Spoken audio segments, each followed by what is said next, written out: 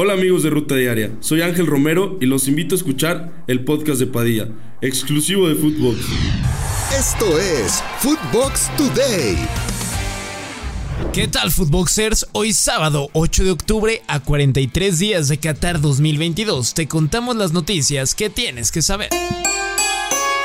¿Sabías que? La selección mexicana es el equipo con más derrotas en la historia de la Copa del Mundo, con 27 derrotas, además de ser la selección que más partidos ha jugado sin haber salido campeón, con 57 duelos en total. Un dato extra del Tri es que puede encajar 100 goles para Qatar 2022.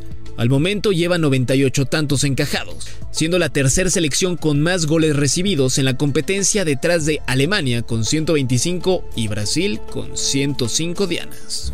Comienza el repechaje. Los dos primeros duelos de la repesca se disputarán el día de hoy.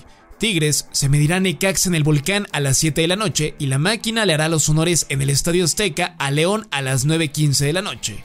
Veremos quién avanza. Tuca regresa a CU. Ex estratega de los Bravos de Juárez, el Tuca Ferretti se perfila como el gran candidato para dirigir a Pumas de cara a la siguiente campaña. En caso de llegar a un acuerdo, sería su tercer proceso con los auriazules y tendría a Memo Vázquez como auxiliar técnico. Ochoa cerca de renovar. Las pláticas entre Guillermo Ochoa y la directiva de América van por buen camino para renovar su contrato. El guardameta termina contrato en diciembre de este año y no ha querido escuchar otras ofertas que no sean las del América, y la extensión se firmaría tras la Copa del Mundo de Qatar. Piojo versus Liga MX. Una vez más, Miguel El Piojo Herrera dio una polémica conferencia de prensa y ahora afirmó que la MLS está a años luz de la Liga MX y que la Liga Norteamericana ya no se compara con la de México, sino con las principales potencias de Europa. Aquí las palabras del técnico. La verdad, nada más nosotros pensamos, y creo que es un error totalmente grave, que queremos competir con la MLS. La MLS no compite con nosotros. La MLS a nivel liga ya está a años luz de nosotros. La MLS le quiere ganar a Italia, le quiere ganar a España, le quiere ganar a Inglaterra. Ni siquiera voltea a ver la Liga Mexicana. En la cancha todavía me parece que competimos y ganamos varios de los partidos. Tri femenil ya está en India. El equipo dirigido por Ana Galindo ya se encuentra en tierras mundialistas para comenzar su actividad en la Copa del Mundo Sub-17. Hay que recordar que comparte grupo con España, Colombia y China, abriendo su actividad el día 12 de octubre contra las asiáticas. Fecha límite en selección.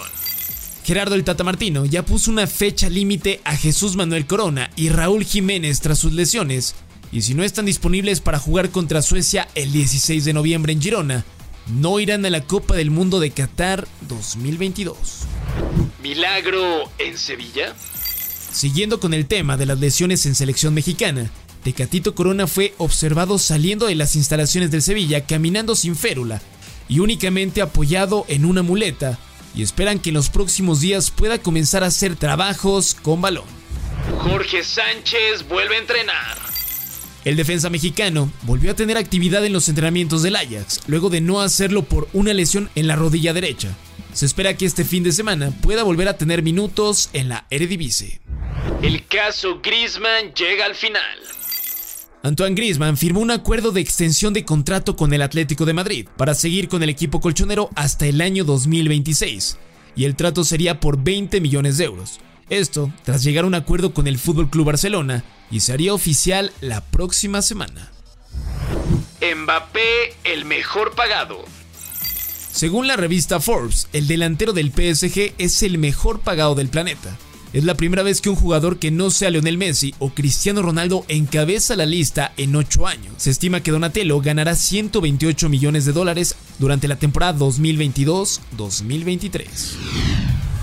Esto fue Footbox Today.